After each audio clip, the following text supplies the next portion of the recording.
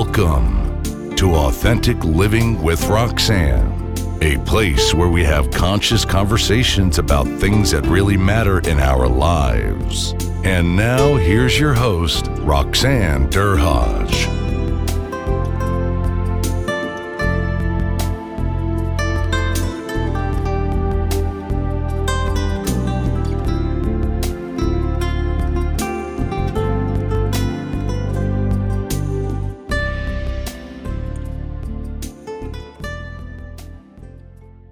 Hi, everyone. It's Roxanne Derhage of Authentic Living with Roxanne.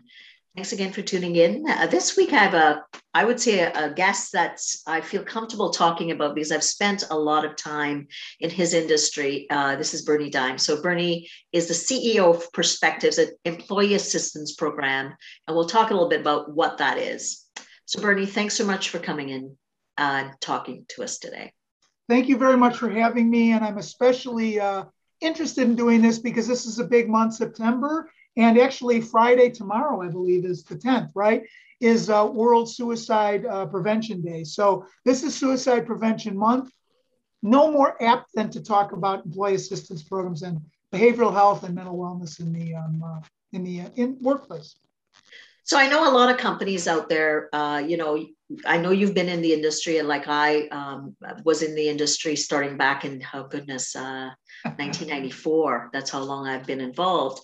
So the employee assistance program got started by, psychologists that recognize that employees bring themselves to work. I now know, and we can talk about this openly, because for years we would talk about people leaving their personal selves at home. They hit the corporate door, and whatever door they go in, and they, there's, work Roxanne and home Roxanne and all those things. And we know today, based on what we've been through, that's in fact not the case. It never has been. So Bernie, let's talk a little bit about what we know and we've lived in a world about mental well-being and what's been happening out here in the last 2 years that's making people really, I'm going to say, listen with a different ear to mental health. I think that if there's anything good about the pandemic, it's that mental health has come to the fore. It's that leaders and organizations have begun to realize, and I think they've always seen it, but I think they've become very acutely aware of the connection between mental wellness and performance. And, you said it before, it would have been great, Roxanne, if we could kind of come into work, open our locker, just like we put our clothes on, put our work clothes on, and then go to work. And at the end of the day, put that and do that with our emotions and our feelings. We can't do that. We've never, as you said, been able to do that. We bring to work what happened to our child or our significant other. We bring to work a diagnosis we got from our physician. We bring to work all kinds of things, and we bring home from work all kinds of things. So that separation, no matter how much we focus on workplace and work-life balance, is always going to be a struggle for people. In this last almost 2 years now, it's really come to the fore more because people are struggling not just with the normal things that they normally would have to deal with, but now they're struggling with a few extra issues, right? They're struggling with work remotely. They're struggling with trying to figure out how to deal with their compatriots in these little boxes on Zoom versus going into the work, into the lunchroom, going to the cooler and having conversations. Leaders are struggling with culture, how to maintain a culture and closeness and some kind of sense of intimacy that's good for business as well, remotely. So all of those things are happening aside from the fact that people are now wearing many more hats. So I'm working at home, and luckily I'm old, so I don't have young children, but literally my hat goes off to these young parents who now are working from home, 2 career couples. They now are housekeepers. They now are educators and tutors. They now are dealing with their spouses in a way, or their partners in a way that they've never had to do that before. And all of that stuff is happening in the context of having to get their work done. So people, their mental health issues are coming to the fore.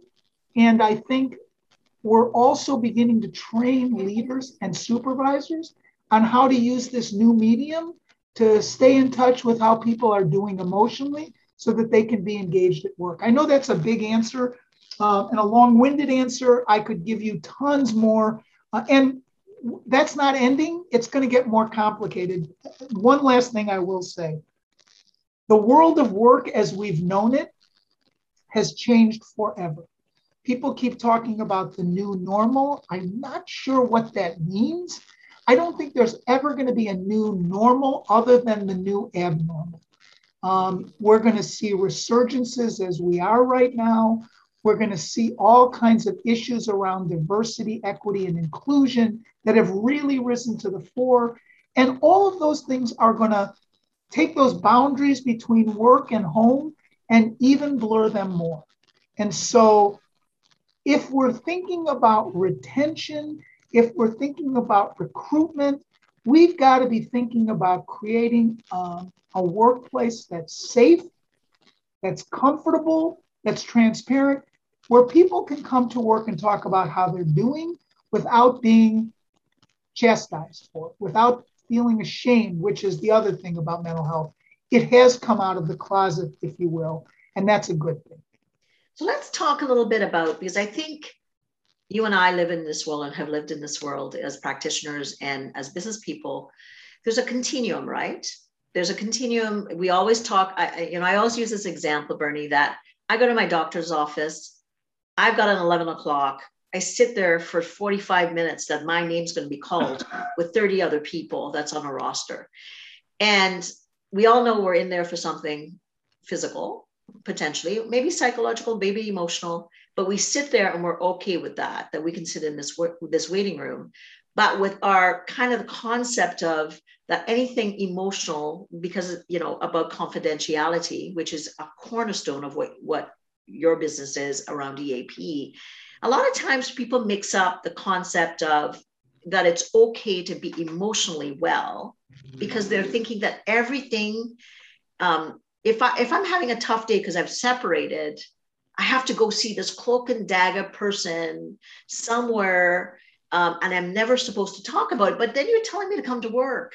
And if I'm having an issue because I just went through a separation, that I'm supposed to, be okay with talking about it. So I think there's a bit of confusion out there sometimes. So I'm just wondering if you can kind of clarify that for, say, the average person or the leadership teams that are listening to this podcast today. So I'm going to share a fantasy. Don't get too excited. This is my fantasy about where the world hopefully will end up. When we go into our CEO's office or our manager's office because we've been diagnosed, God forbid, with cancer or cardiovascular issues, we don't think twice about it. I mean, we're a little nervous about it, but we're not ashamed of it. We bring it up, and usually our managers or leaders are sensitive to it. They listen to us, they're concerned about us, and then they help us sort of navigate through it. My fantasy is that someday people can walk into their office of their CEO or their supervisor and say, you know what, I'm struggling with bipolar depression. It really affects me. I'm not using this as an excuse, just like I'm not using my cancer as an excuse. I want to be here at work, but I just want to let you know that. And then rather than CEOs being embarrassed, ashamed, scared, judgmental in a negative way, they'll treat it the same way as they do with cardiovascular or cancer. And I think the way to get there is what's really important.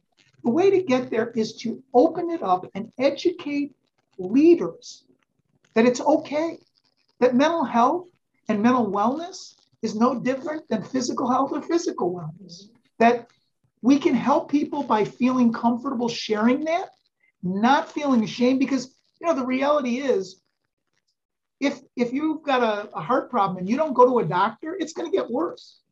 You're going to cost the organization, I'm going to talk about this in a really unfeeling way, you're going to cost the organization a lot more money than if you get help and come back to work. Well, the same thing is true in spades when you're talking about behavioral health too. So I think we need to train leaders on how to have those conversations. So there's a new concept, within the last 5 or 10 years, that we provide through our EAPs, and I think a lot of these top tier EAPs are beginning to offer it. And that's this psychological or mental health first aid. It's a wonderful tool. It really starts with leadership and brings it all the way down to all employees. And the job is to demystify, to make it okay to begin to talk about it. And it helps you to know what it is, to identify things, not trying to train people to be therapists, but what are the things you listen for to know that people might be having trouble? And then how to have the conversation. Like, you don't say, well, get your act together. I don't want to hear about it. Or, isn't there a drug for this? That's not the kind of thing you say. How do you train people to do that? The more that's happening, the more leadership gets on board and the more so do people. There was an internal employee assistance program many years. I was lucky enough to know the gentleman that ran it at DuPont. And they had a place called ICU, right? And it was, a play on words, but it was ICU. And what it was a training for all employees to be able to take a look at their friend next door or in the next carol or in the next office or at the water cooler and say, hey, lately you've been looking a little down or under the weather. How you doing? Everything okay?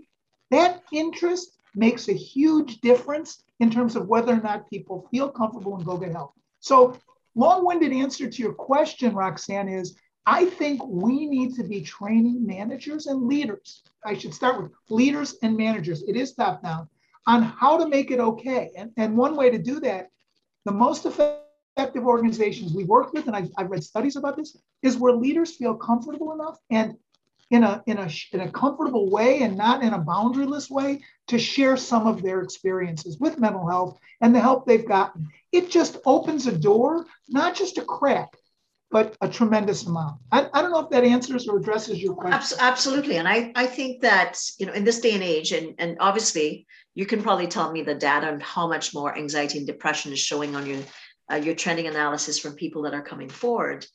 But I think that leaders are people, and people, we all can be along that spectrum, right? If you think about it, who hasn't, likewise, like you, I don't have young children at home, who hasn't been through deaths, who hasn't been through separations, who hasn't been through children leaving to go away to school, conflict in families. These are normal things. And I know in my tenure, when I worked with Morneau, 65% of people presenting were related to relationships. And now we take that and we think of the last 2 years. And like you said, the pressure cooker, now home is work, work is home. The children are there. They're all, mom and dad are probably potentially working from different homes in their rooms in their home, plus. So what's happened to the data on relationships? Is it that we're not seeing anything yet because everybody's been holding their breath and we're going to see a spillover into this new abnormal, like you've called it? What are you seeing out there with the data with the companies that you serve? Well, let me give you a couple of basic things about, again, I'm talking about, so not all EAPs, and I really feel very strongly about this, are the same, right?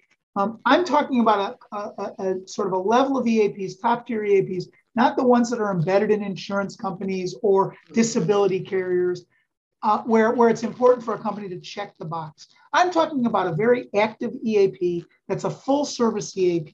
And what we're seeing, I will tell you, we've done our own studies, and there's actually a study that'll be coming out in a little bit. And I'm looking at my notes here because I don't want to lose track of it. But this study interviewed 98 providers and purchasers of workplace mental health programs. And the EAP counselor clinical case rate has risen 41% over pre-pandemic times. Now, what does that mean?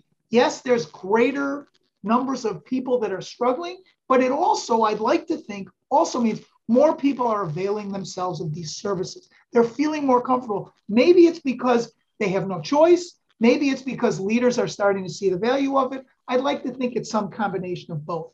The other thing is the average number of sessions per case has gone up. It's gone up by almost 30% in the number of sessions. Wow. And most of those cases are, or at least start with relationship-based issues, right? So a lot of times what we see is people coming in and saying, you know, I'm feeling depressed, I'm feeling anxious, I'm stressed out. And when we do a little further questioning, what we find out is there's some issues with being home with their spouse or their partner, or there's some issues with dealing with their family around who does the dishes. I know this sounds crazy, but you know what? Sometimes people don't do the dishes and one spouse becomes responsible for it. Those little things, it's not just the dishes, it's what the dishes really represent. So we're seeing that go up. We're seeing a greater increase, and this should not surprise anybody, in a request for and fulfillment of services for, you'll know this from your days at Morneau, work life, the traditional, especially childcare, but also elder care. And, you know, we need to touch on the fact that death and dying is occurring. And I don't want to be morbid, but in a very different way.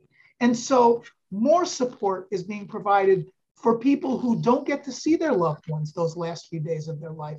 And not only have to deal with that, and not only have to deal with, not actually saying goodbye to people in person, but then having to go back and function in their home and in their workplace. So we're seeing an increase, a significant increase in the request for and service delivery of these couples counseling cases. And again, I don't think that's going to change. I really don't. We're seeing things shut down a little bit more. I hope that changes. But again, the new abnormal, I think this is going to be sort of an up and down thing for a long time. And by the way, I don't think we're going to all return. It's not like one day we're going to wake up and everybody's going to go back to the workplace. That's not going to happen. So leadership, and we do a lot of not just EAP, which is behavioral wellness and health, we also do a lot of organizational consulting and coaching. You do some of that yourself as well, Roxanne. So you know that leaders are now struggling to try and figure out how to navigate through this, how to be good leaders, how to keep this, you know, we talk about this magical term called culture. Well, how do we keep our culture going? How do we improve our culture? In this past year, we've hired about 10 people. I've not met them yet.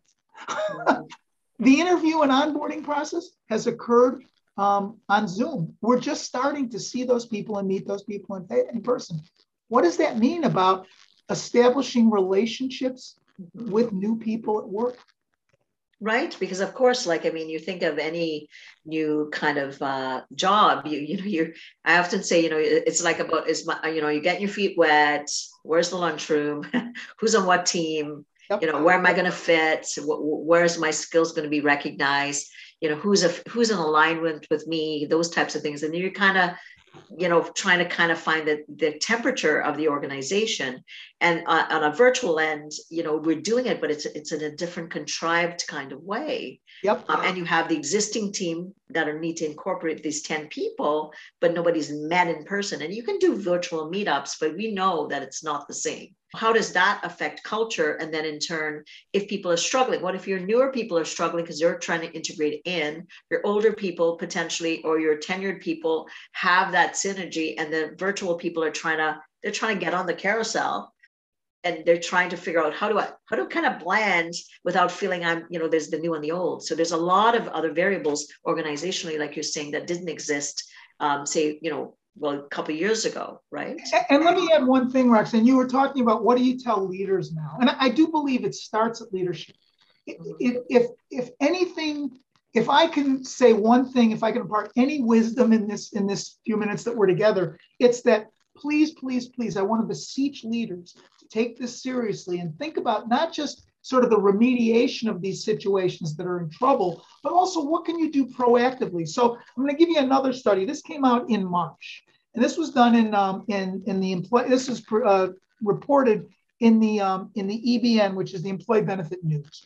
And what they did was they looked at the difference between employers and employees on their opinions of workplace mental health.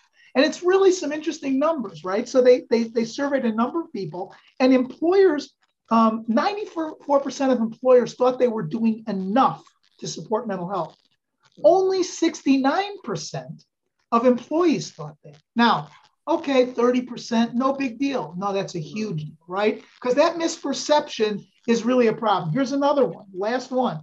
Employers, 70% of employers said that they're accepting of mental health challenges.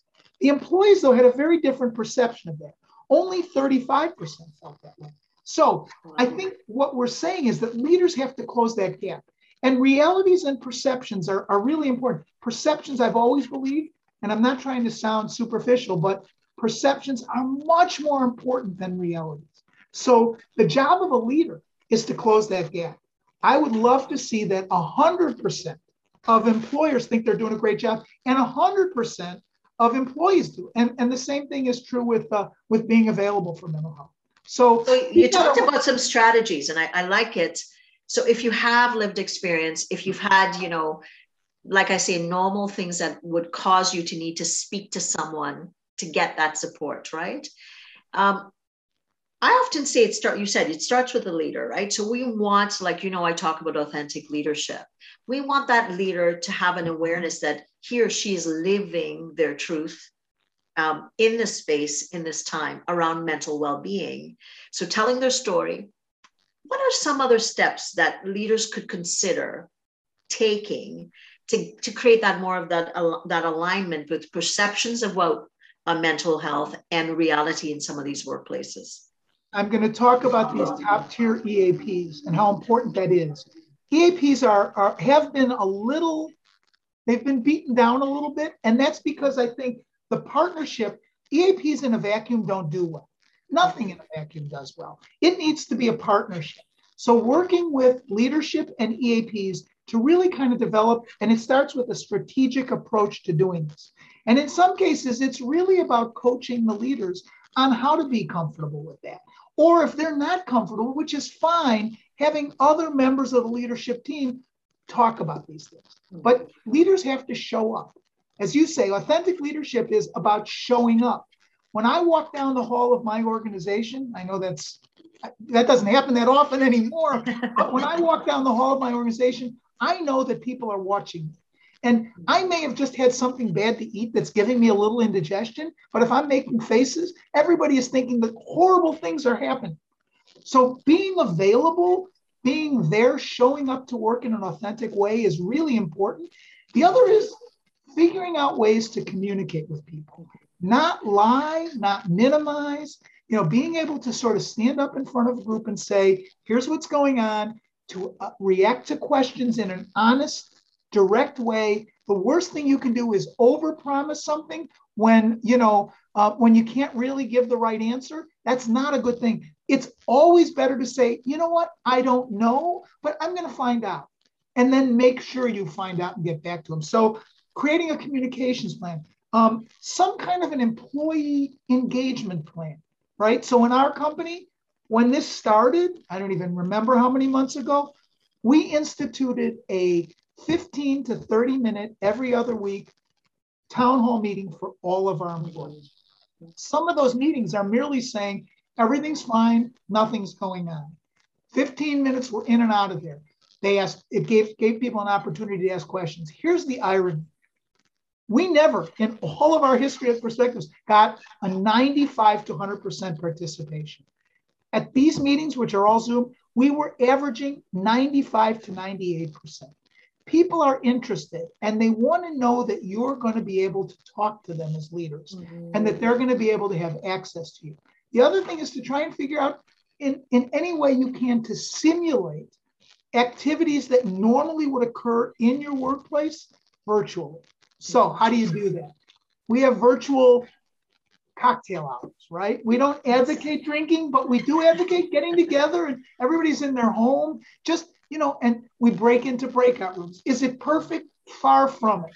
But we're keeping connected. We have a committee, a social committee that came up with a topic called the water cooler meetings. And that's just basically where every week for about 15 minutes, people can sort of come to the water cooler, right? It's a digital or an electronic one.